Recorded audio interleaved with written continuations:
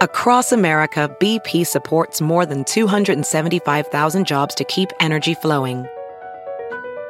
Jobs like building grid-scale solar energy in Ohio and producing gas with fewer operational emissions in Texas. It's and, not or. See what doing both means for energy nationwide at bp.com/investing in America.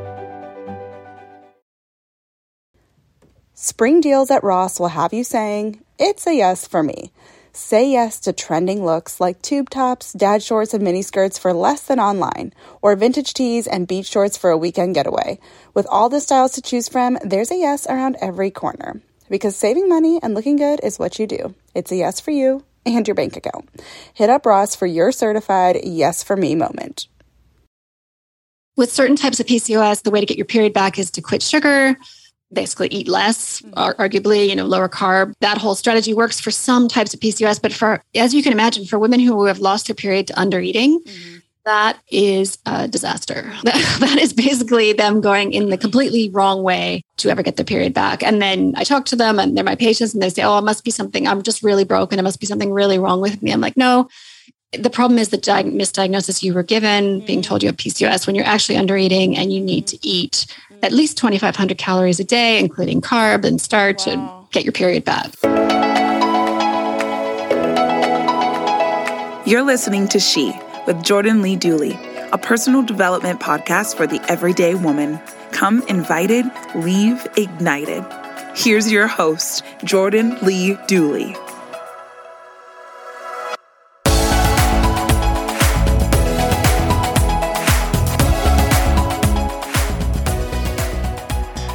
Hey, Lara, welcome to She.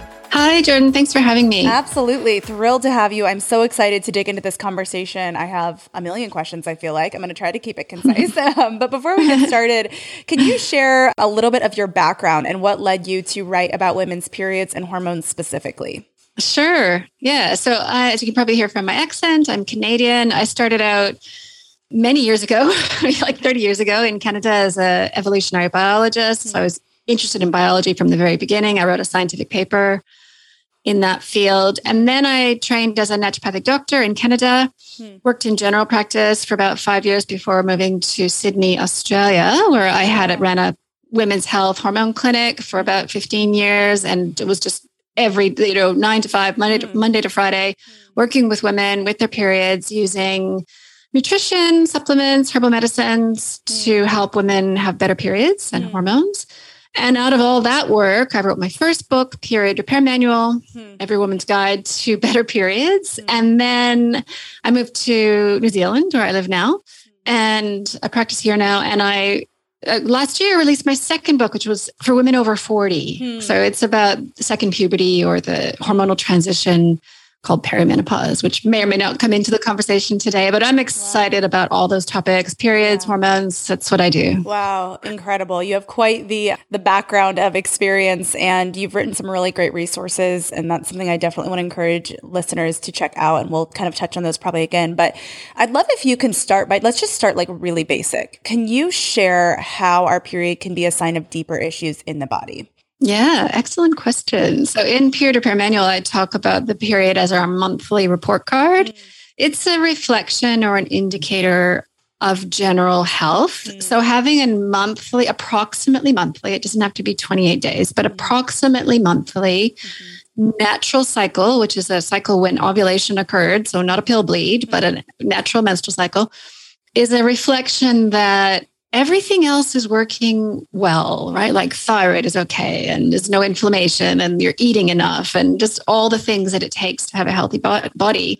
And so through all my 25 years of working with patients, I always knew that. I would always ask women about their periods. And occasionally when I would have a male patient, I'd be like, oh my goodness, there's this gap. I can't ask them about their periods. It's really important How am I going to find out what's going on with them? And that recognition that our menstrual cycle is a barometer of health it's not a fringe idea. I'll just point out that the American College of Obstetricians and Gynecologists released a statement in 2016 called the menstrual cycle as a vital sign.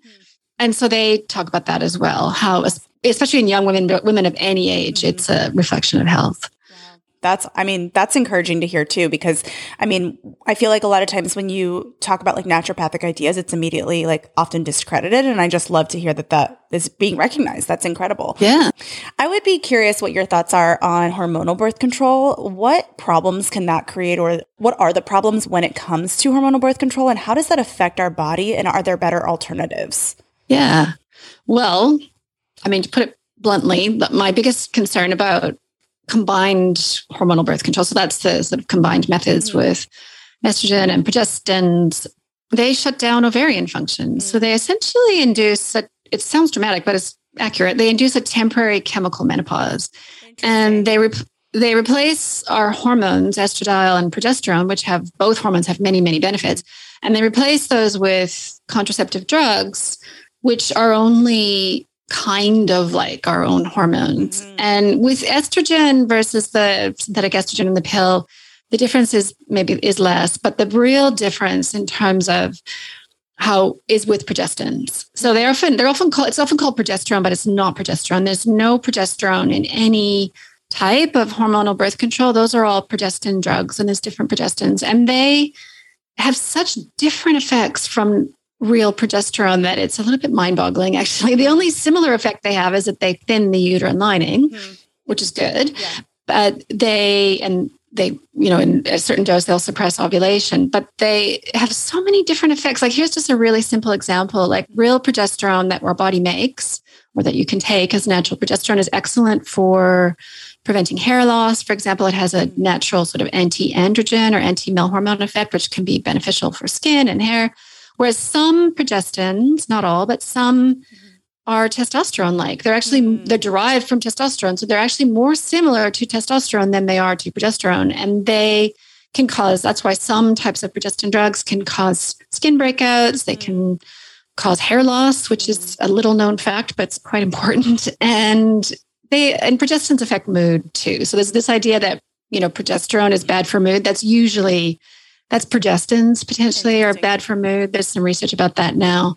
Whereas our own progesterone is good for the brain, is good for bones, is good for breasts, So I'm a cheerleader for both estradiol, our main estrogen, and progesterone. Progesterone is like the Cinderella hormone that's kind of always forgotten and not talked about. Yeah. No, that's good to know, because I wanted to ask that as we're kind of covering the basics, just because that is such a big thing that can affect our cycles and our periods specifically. And so I'm thankful that you shared kind of a brief overview of that, and kind of, I guess, to pivot into speaking to what a healthy period actually looks like and what we should be looking for.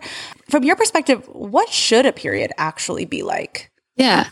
Okay. Well, again, so a real period is a natural menstrual cycle, not a pill bleed. I've written about that quite a lot. I have a little podcast video about that, explaining that difference.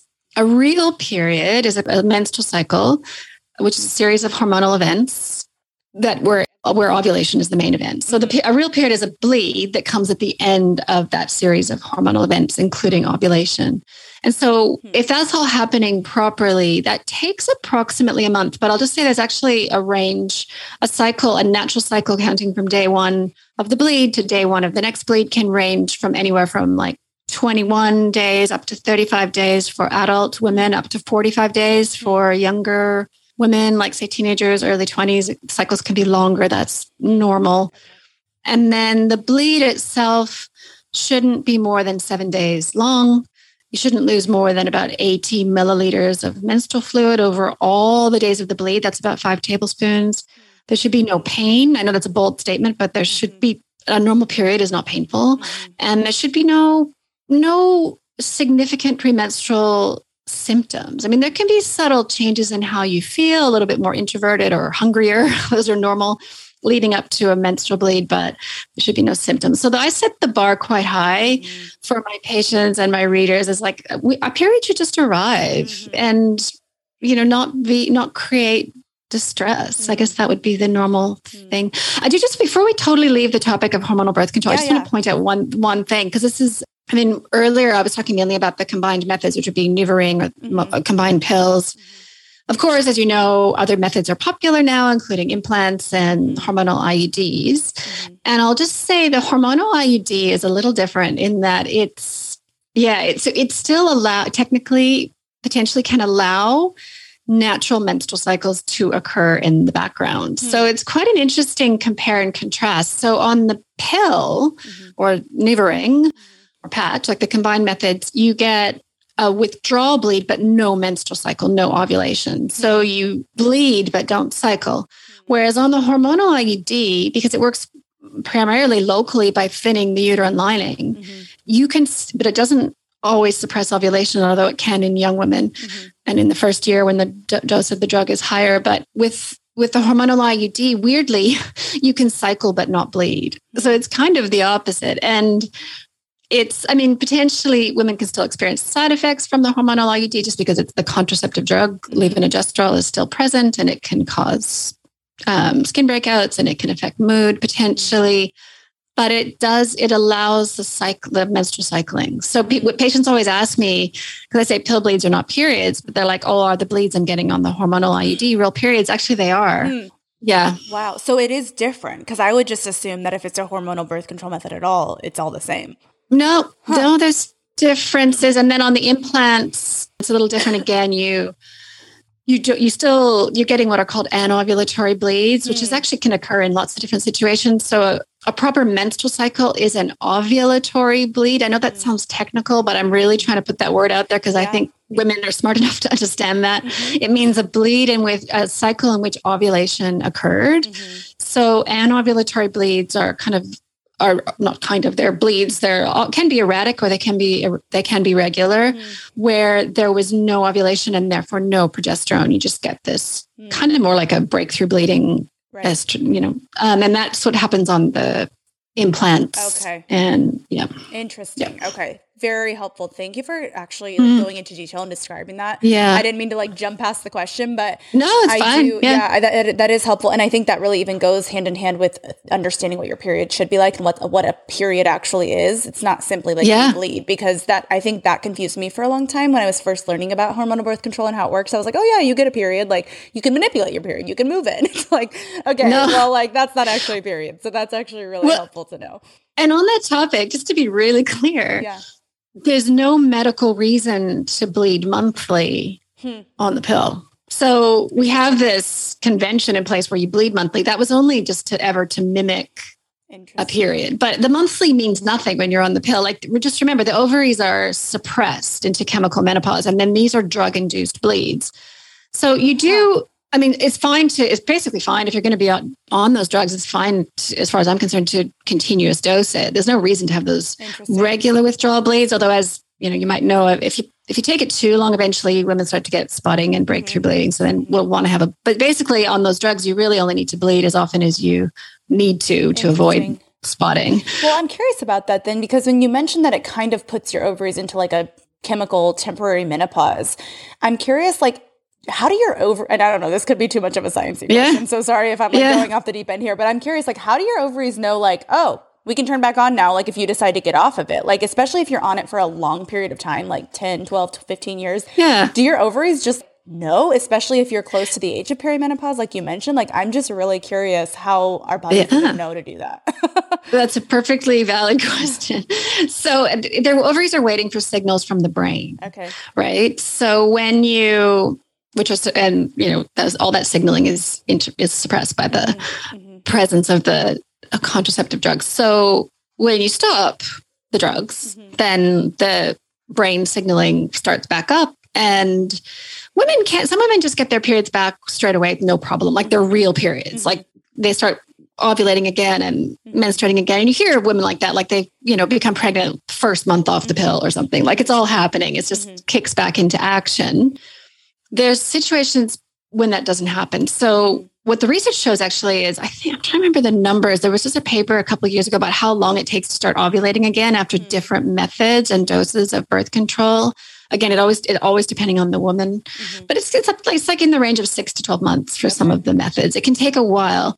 And the women who have problems, and there's not a lot of research on this, but some of this is coming from my colleague who's an endocrinology professor at the University of British Columbia, who helped me with both books. Geraldine Pryor, she's a scientist and a clinician, and she's looked a lot at all of this. And she has talked about how it takes 12 years to mature the menstrual cycles. So if you start having your periods at like 12 or 13, say kind of normal age, you don't fully get a robust, really healthy, strong ovulation until like 25. Like there's this maturation process. So if you put a 13-year-old on the pill, which is not uncommon, unfortunately, these days, that maturation process was paused, essentially. There's like a big pause button on that. So then coming off the pill at 31, it, can take a while to get going. And this is why with my own patients, when they're trying to understand, like people always want to know what's going to happen when you stop the pill. It's like, it depends on so many factors.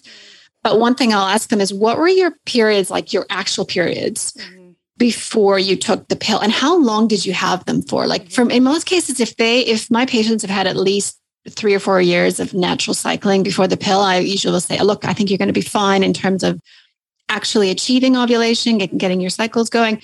There might be a return to period pain or, premenstrual symptoms that were suppressed by the pill or heavy bleeding. But yeah, at least that ovulation is likely to get going. And then on the other end, and you said it in your question, what about if you're 47 and coming off the pill and you've been having pill bleeds for 20 years and you're wondering, are you going to start ovulating for the first time in 20 years or are you already in menopause? I mean, I'm laughing, but it's just because it's such a common situation. I actually have a patient story about that in my Hormone Repair Manual book about second puberty or perimenopause in our 40s. It's really common to be in that situation of what's happening. What are my real periods? Am I in time to even have any more real periods or am I already in menopause? Because you can completely go into menopause while you're on the pill and it masks it because it's giving you pill bleeds. That is like a pill can force a bleed in almost anyone, right? So even if you've gone through menopause, you won't know until you stop. Wow. Wild. Yeah. That is so interesting. I mean, I feel like I could ask a million questions just about that, but I won't go down too much of a rabbit hole. But I mean, it is really interesting to think about and to understand. And I did not know that it takes up to 12 years for it to mature, because I think this is how I always understood it. And then this is just completely made up based on absolutely zero science. But, I'm like, oh, so if you start your period at like 12, then you're probably going to go into menopause earlier versus than if you started your period at 18 or 16 or something like that. But is that not necessarily true? No, I know it's an interesting, because there's this narrative that we have a certain number of eggs and menopause comes when we run out of eggs.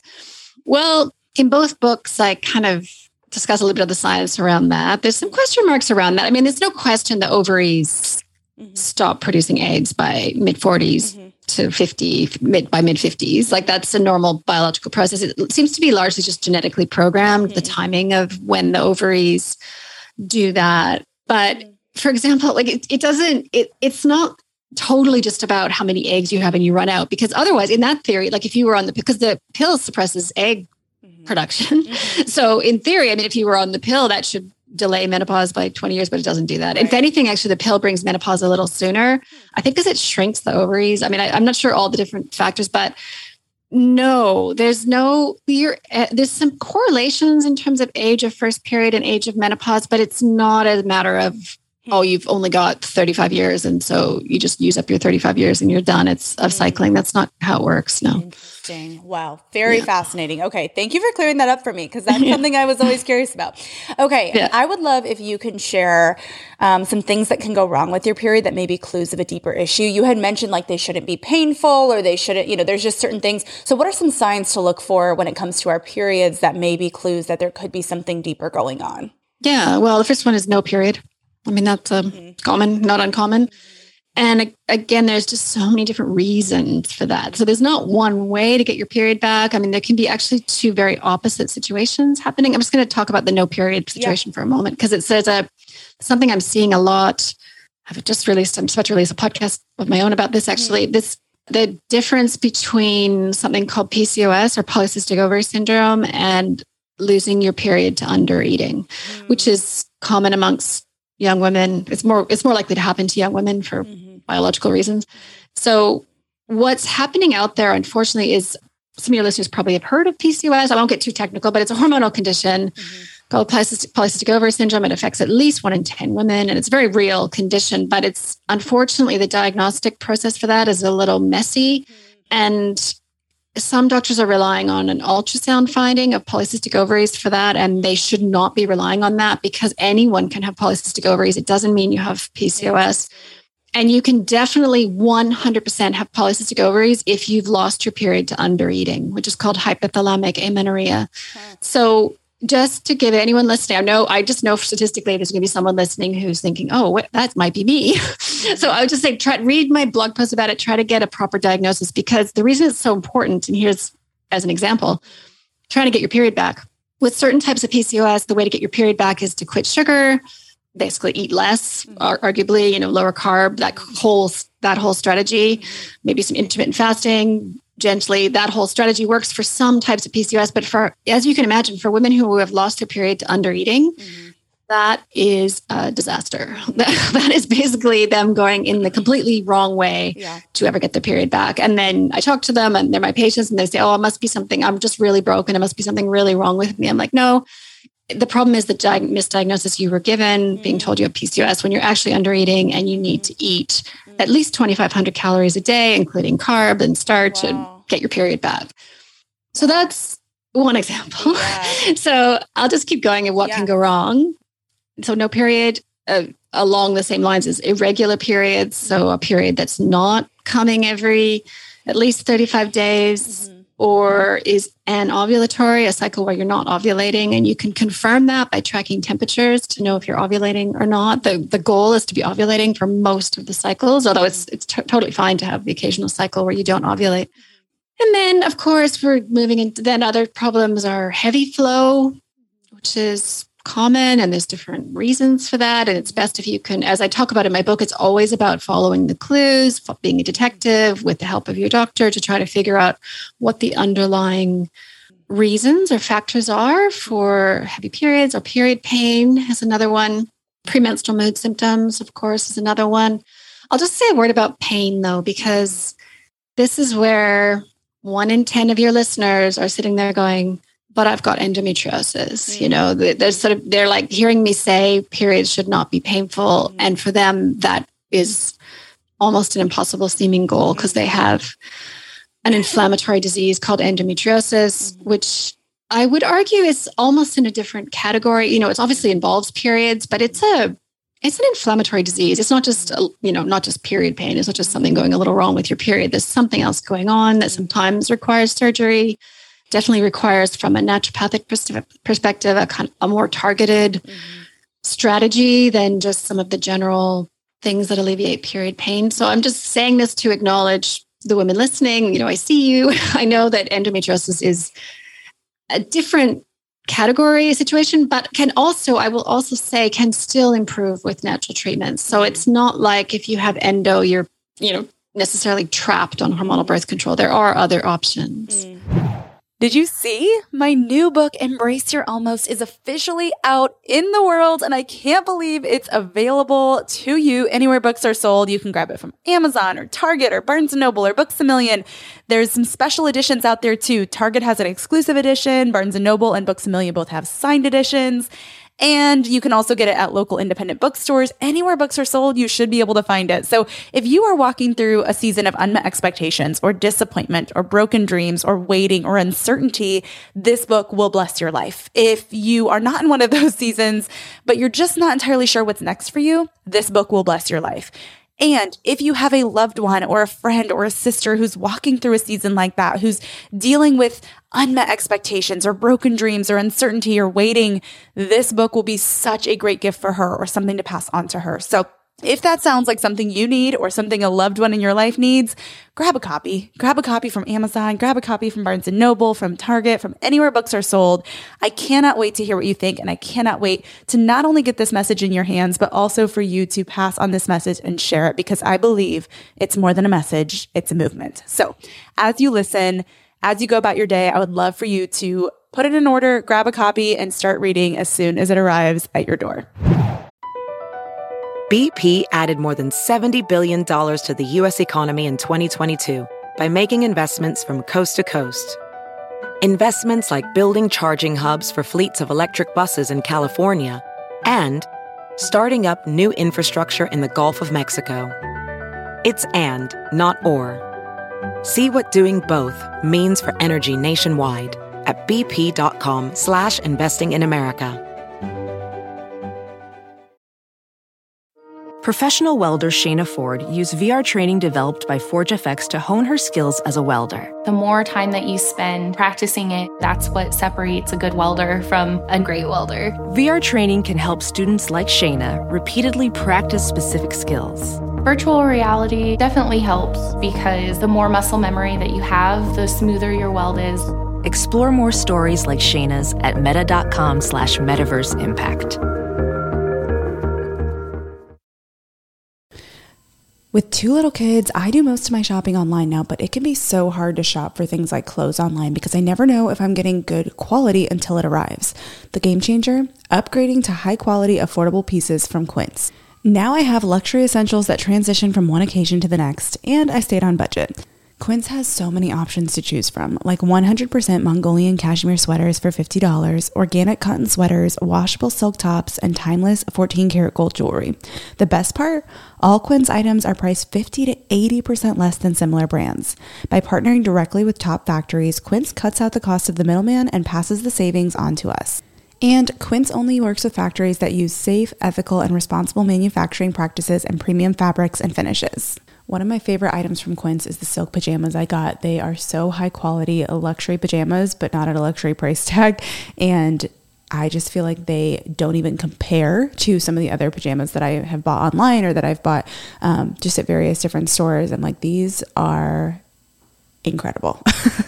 Indulge in affordable luxury by going to quince.com/she for free shipping on your order and 365-day returns. That's QUINCE.com/she to get free shipping and 365-day returns. Quince.com/she. Thrive Market is a go-to for all your grocery and household essentials, and the convenience of getting everything online then quickly shipped to your doorstep is a huge time saver. Thrive Market carries brands with the highest quality ingredients and sourcing methods. They restrict hundreds of ingredients across their food and cleaning categories, and you can use their on-site filters to suit your lifestyle needs. Whether you're looking for organic kid snacks, low-sugar alternatives, or gluten-free pantry essentials, you can curate your own shopping experience with just a few clicks. And when you shop Thrive Market, you are also helping a family in need with their one-for-one membership matching program. You join and they give. I use Thrive Market every single month. I get our dish detergent, dish soap, and various other just basic household essentials that are low tox and non-tox ingredients, and it is the easiest way to get all of my favorite clean items sent right to my door. At an affordable price, I should add. Join in on the savings with Thrive Market today and get 30% off your first order plus a free $60 gift. Go to thrivemarket.com/she for 30% off your first order plus a free $60 gift. That's THRIVE market.com/she. thrivemarket.com/she. I was going to ask you, you mentioned something about heavy periods, and this is something that even just friends and I have talked about. It's like, pretty much you only know what your experience is. And so it's like, how do you know if what you're experiencing is heavy? If it's like, is it just heavy for you? Or is it like, because to us, like whatever we experience is normal. That's the standard. We're not like looking at everyone else's, right? So it's like, how do you measure know? You measure the milliliters. Okay. So I talk about that in my book, and there's different charts you can use. So if you're using a menstrual cup, that's pretty easy because you know your menstrual cup is 20 milliliters, for example, is a standard size one, and you just keep a tally. You just keep count over the days. And then, but you can use other, depending on, period underwear is a bit harder. I'm not sure how much period underwear, and I know period underwear is super popular now, but just to give you another example. So a regular tampon holds, if it's full, that's 5 milliliters. Okay. A super tampon is 10 milliliters. If it's full, different size pads hold different amounts. So you can start to learn to kind of just eyeball it. Like you're just roughly guesstimating. Like with my own patients, I might just say to them, okay, how many days of bleeding on the heaviest day? How quickly are you filling a cup or a super tampon? And I'm just doing in my head kind of a rough tally. And so again, 80 milliliters is the acceptable maximum. Okay. Not uncommon. I get patients having 150, 200 mils. In perimenopause, it can be like,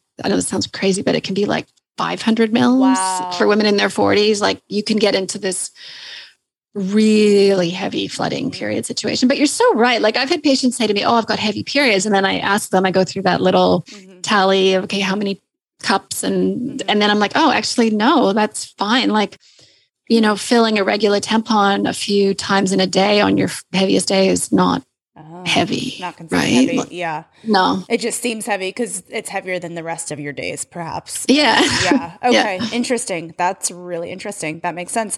Thank you for that guidance, because that is a question I've always had. I'm like, how the heck do you know? So that's reassuring and helpful to hear. I would also love to hear your thoughts on how lifestyle factors like sleep or stress or exercise, diet, things like that can affect our periods, both positively or negatively. Obviously, I know there's like a whole gamut of like possible ways things can affect, but just kind of your initial like thoughts, and maybe from like a 30,000 foot view, how can these different things affect our periods? Yeah. Well, great question. I mean, everything affects our periods. Our periods are our monthly report card. So every single one of those things affects periods. Like and there's often a delay. So I talk in my book about the 100 days to ovulation. So here's an example. You get a bad flu, and then 2 months later, your period's late, right? Because your body's sort of registered that as a event, and it's sort of, it can sometimes take you have to sort of be looking at that to think, oh, that makes sense. Okay, right, that makes sense. That my body's registering that happened. Certainly, stress can suppress ovulation. It can worsen. Stress can dial up premenstrual symptoms, and that would definitely happen more in the actual cycle at the time when you're stressed. Like I give the example, my goalpost is no premenstrual symptoms, no distressing premenstrual symptoms. But in my first book, I talk about how, of course, if I've had a stressful month or traveled overseas or, ate a bunch of sugar when I don't normally do, then my body would be like, oh, okay, here's some PMS for you. Yes. Well, what's so interesting is like about a year ago or so, I had started to learn about some of this, and I met with just like my standard OB, and they were like, so do you have painful periods? And I was like, it kind of depends on what I eat that month. And they were like, what? Yeah. Like they were so like, what are you talking about? I was like, no, really. Like if I'm like pretty much on my normal protocol and I haven't traveled or eaten like differently or whatever, like typically it's pretty much painless. I said, but I'll definitely get cramps if I know I've been off my typical regimen. And they're like, they were so confused by that. And I thought, am I crazy or are you crazy? No, that's 100% true. And there's certain foods that will be more likely. I might just talk about that a little bit more. So obviously junk foods like, processed vegetable oils and just junky stuff is not good for anyone's periods. But more of the healthy food category, I'll just point out that I'd estimate clinically it's about 1 in 3 women get heavier or more painful periods from cow's dairy. So anyone who's read my books knows that I go on a bit about dairy. And that is not just a normal cow's dairy. So acknowledging that goat or sheep dairy, or what's called A2 dairy, which has a different protein, is usually fine, doesn't have that inflammatory kind of mast cell response that affects periods. So it's in my experience, it's very real. And it's one of these things because it only affects about 1 in 3 women. And of course you have women going, I don't get it. Like I'm fine. I have dairy. I have no problem at all. It's like, this is an example of there's no one size fits all, right? So for the majority, small majority, it's fine. But for about 1 in 3, it's coming off dairy can be I will just say it can be the single biggest, most helpful thing you can do for your periods. It can, in some cases, not every case, but it can dramatically improve pain and bleeding and premenstrual mood symptoms. So it's really only Holstein and Friesian cows that make A1 casein.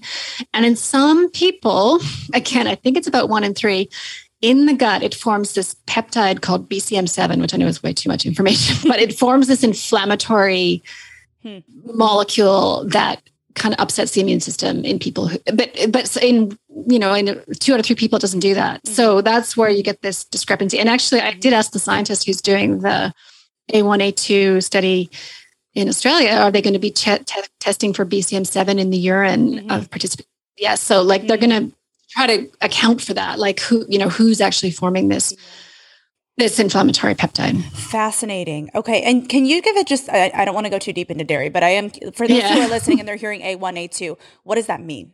Yeah. So A1 casein is a particular kind of casein. Casein is one of the proteins in dairy. There's also other proteins as whey and other proteins, which I'm not talking about right now. I'm just talking about a specific kind of casein. It's only made by Friesian or Holstein cows. So it's not made by Jersey cows or so I think everywhere in the world now, certainly in Australia and New Zealand, they're breeding dairy cows to not have the gene that makes that. protein. So you can easily get kind of A2 dairy from cows. That's dairy that's free of A1 casein, but you can also just naturally goat and sheep dairy doesn't have it because those animals don't make A1 casein. Okay. Gotcha. Good to know. Okay. Sense. Hopefully for those listening, that gives a good differentiation. I have recently learned a lot about A2 and that's what we started buying, like purposely like getting involved in a herd share that we knew we could source that. And it's been a lot easier on me because I think I used to, I mean, it was a little bit of an adjustment, but I had to go completely dairy free for a while because I felt like I was having a lot of like acne and just like a lot of signs of inflammation. And then doing that for a while helped. But then it was almost like, okay, now I'm like really low in calcium. And so I added that back in an A2 option. And I feel like that has definitely been a lot better. Yeah, you're probably the 1 in 3. Probably. Yeah. Lucky for me. Good to know. Okay. So you touched on inflammation, both when you mentioned endometriosis, but also even just kind of the inflammatory effect of the A1 and everything we've been talking about. And I would be curious, what role does chronic inflammation play in our periods and what can we do to address that? It's a big question. And again, it's a good question. And again, because everything affects periods, inflammation 100% affects periods. So it depends on what type of inflammation, I guess, and what level. Like high inflammation, for example, from a disease state, like inflammatory bowel disease. I'm just talking like if you get deeply into an inflammatory state, that can just switch off periods. And that's the body going, oh my goodness, no, we're not going to make a baby because we're sick right now. This is not a good time. So, I mean, that's one example of what can happen. Milder inflammation, we gave the example earlier. We both experienced it.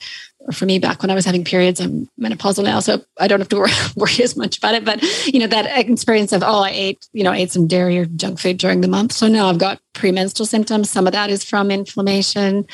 And then there's the inflammation of something like endometriosis, which is itself is an inflammatory state, inflammatory disease of the pelvis. So that's kind of a more specific type of inflammation. There's another example might be there's a sort of a metabolic inflammation associated with insulin resistance. That's part of the PCOS picture. So then the solution for that type of inflammation is usually reversing insulin resistance, which can involve, avoiding processed sugar, which doesn't come into some of the other types. So hopefully that makes sense. I mean, as you can imagine, inflammation is quite a broad term that defines different, used to describe different things. Interesting. Thank you for sharing that. That's, I mean, it's a big concept and it can be, tackling inflammation can feel overwhelming. I'm sure that's something that you've seen like within your patients. But I mean, would you say that working with a provider or trying to get to the root of what's even causing that inflammation can be helpful?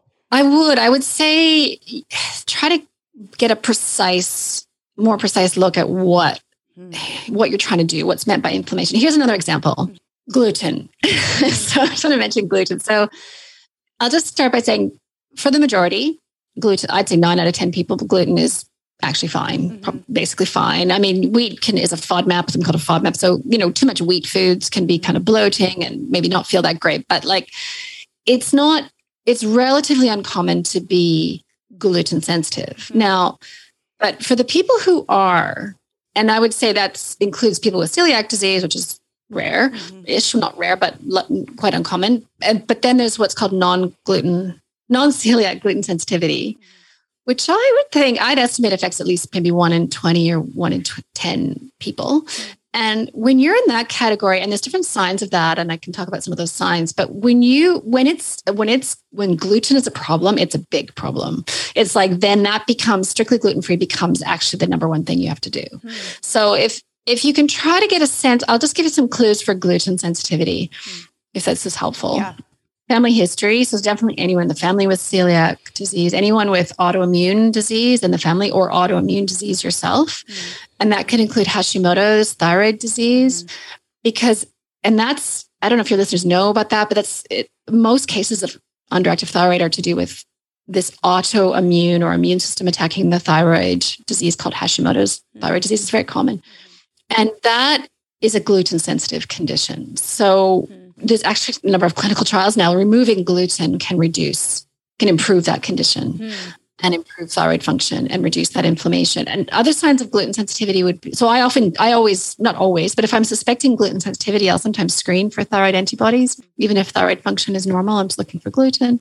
Psoriasis is a skin condition that I have believe is pretty strongly a good red flag for gluten sensitivity. There's a few migraines can be a sign of gluten sensitivity, not always, but just to give you an idea. I mean, this is, as a clinician, when I'm talking to patients, I'm looking for little gluten red flags to pop up. And then I say to the patient, oh, okay, look, I'm sorry, but I think you're in this territory where you're going to have to think about being strictly gluten-free, and it's stressful. Mm-hmm. And I don't want patients to have to do that if they don't need to. Mm-hmm. Yeah. Yeah. Interesting. I love that you actually like dig in to look for that rather than just saying, hey, you should just do that. You know, like even what you said about dairy, like it doesn't affect everyone, but I think a lot of times there's these broad brush, like health advice of like, you should just go off dairy and gluten. It's like, well, is that actually what you need to do? You know?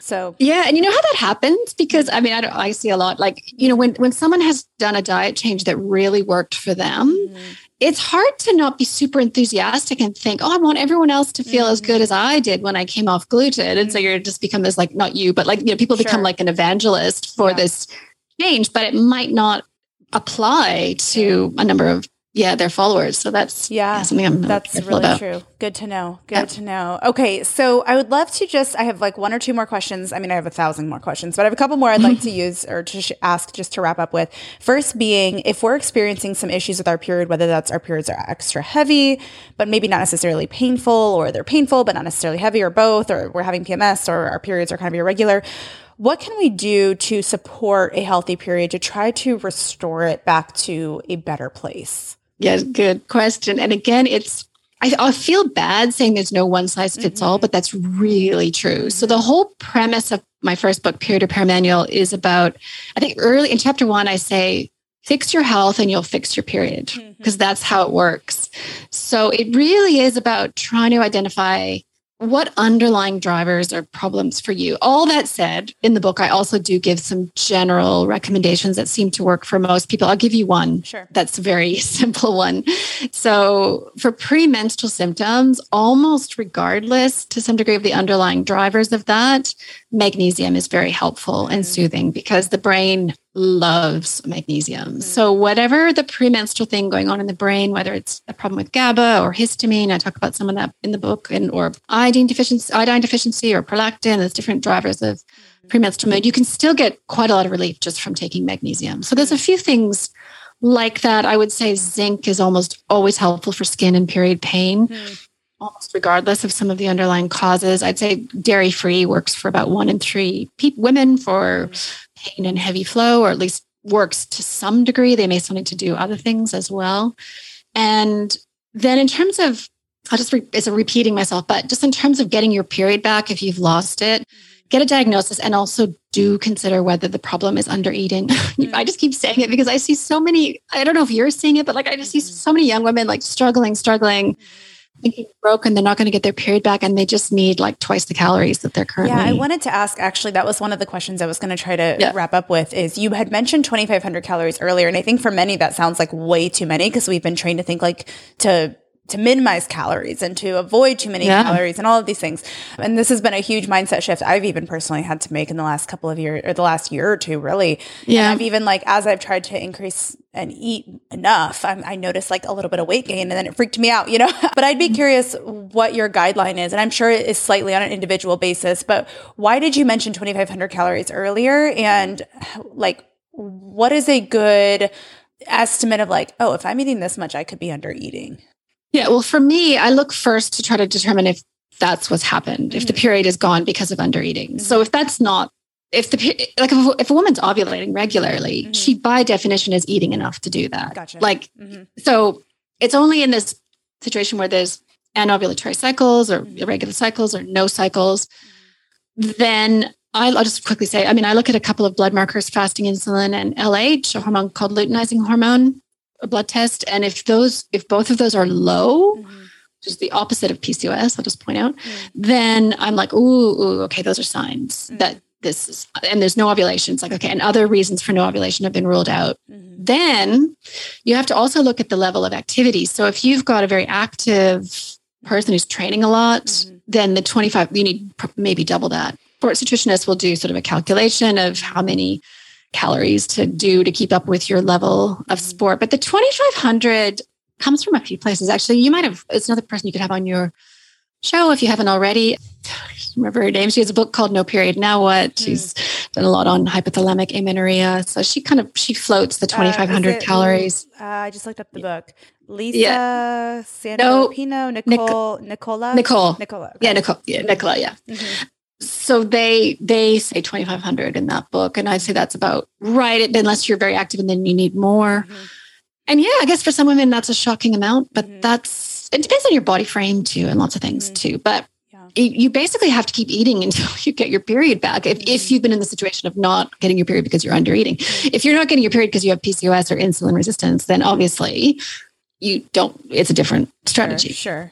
Yeah. No, that's helpful to know, just because I think, like you said, obviously it depends situation to situation on the cause of not having your period. But I literally just had a whole conversation with someone the other day about how so many of us might even be under eating without realizing it. And it may not be to the point where it's stopping our period from coming, but it can still be affecting our health in general when we're really severely restricting calories or eating very low calorie meals and we might be eating a lot, but just realizing I'm only eating 1,200 calories a day. That's enough for a toddler, Yeah. So anyways, it's just, that's a mindset shift. I think to really support our energy and our health, we do need to eat enough. And it's just something that through years of diet culture and being exposed to all of that as young girls and women, it's just, it can be a mindset shift for a lot of us. So anyways, I'm glad that you pointed that out and how that truly can affect the health of your period or your cycle completely. Yep. Anyway, I have so many other questions that I'd love to ask. This has just been so insightful and helpful as a starting point. I would love if you can just share as we wrap up where everyone can learn more from you and grab your books if they'd like to dig deeper on supporting their period, repairing their period, all of the things with hormones. Tell us where they can find more and learn more. Yeah, I am super easy to find. My blog is larabryden.com. From there, you can link to my forum for people. I have a few practitioners in there chiming in on things, and I chime in on things there too. I have a podcast now, which is little bite-sized little explanations. I'm just about to release one on why PCOS cannot be diagnosed by ultrasound.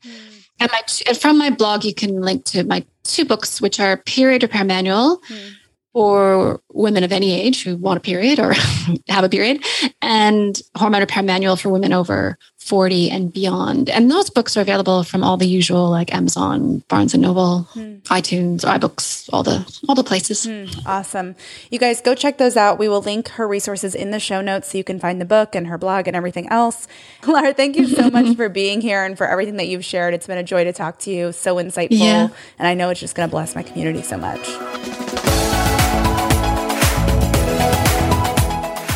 I'd love to hear from you. It makes me so happy to see you tuning into this show. So if you're on Instagram, let me know what your favorite part of the show was by taking a screenshot of the episode you've tuned into and share it on your story. Tag me at Jordan Lee Dooley and tell me what your favorite quote or takeaway from today's show was so that I can see what's helping you and even feature what you share. This keeps me inspired and encouraged to keep creating new content, and it's a great way to share something that your friends might love too. I can't wait to see you in Instagram world, my friend. Thanks for tuning in.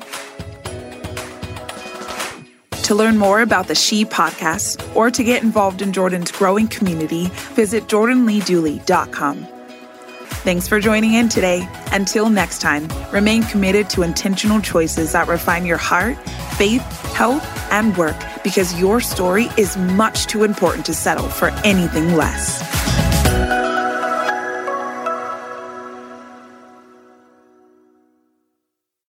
Chapter 1, Wayfair welcomes you to the Wayborhood. Our hero, Titus Burgess, ambled down the stylish street of an enchanting utopia.